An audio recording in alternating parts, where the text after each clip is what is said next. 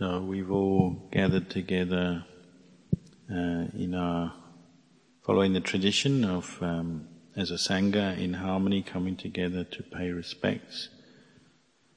We all have the similar aim to find the Buddha or the Buddha nature within us in our practice, and we're able to do this because we have this monastery has been established, Buddha Bodhivana Monastery, with Ajahn Kalyano as the teacher here. He received his training in Thailand and has come over here to teach and train all of you.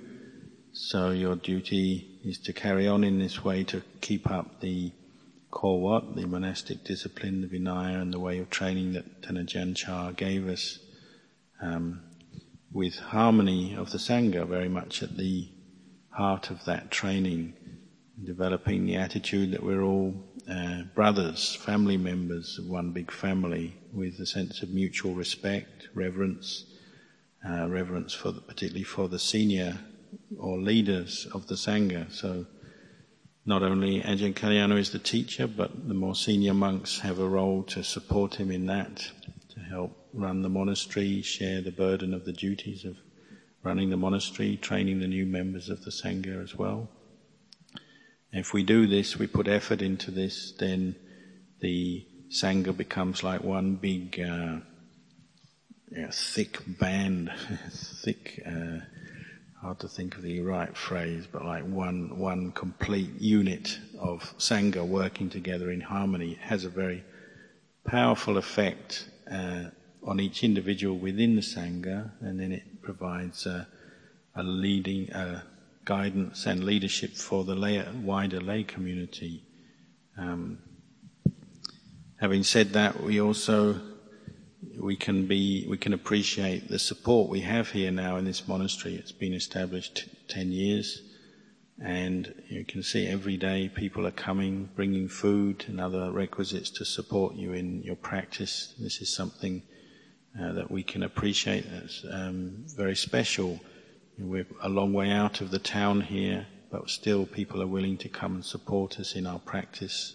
So this is a very good sign for now and for the future. And what we have to do now is really make use of that opportunity, use our time wisely to develop our practice within this situation, building on that firm foundation of following the Vinaya and developing harmonious relations between each other in the Sangha, a sense of mutual respect.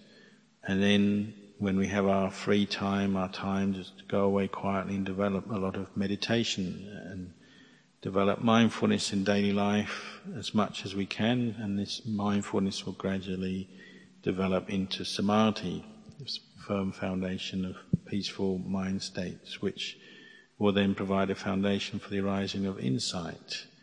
We keep doing that, keep practicing in that way. Well, this is what will bring up the Dhamma into our own hearts, and our own practice will flourish then.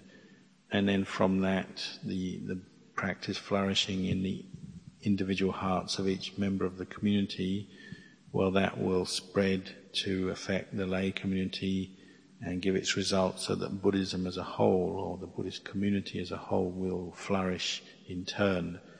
But we have to develop from the inside out. We have to develop our own hearts in the Dhamma and the Vinaya first, and from that, naturally, the Buddhist religion will become strong and develop well.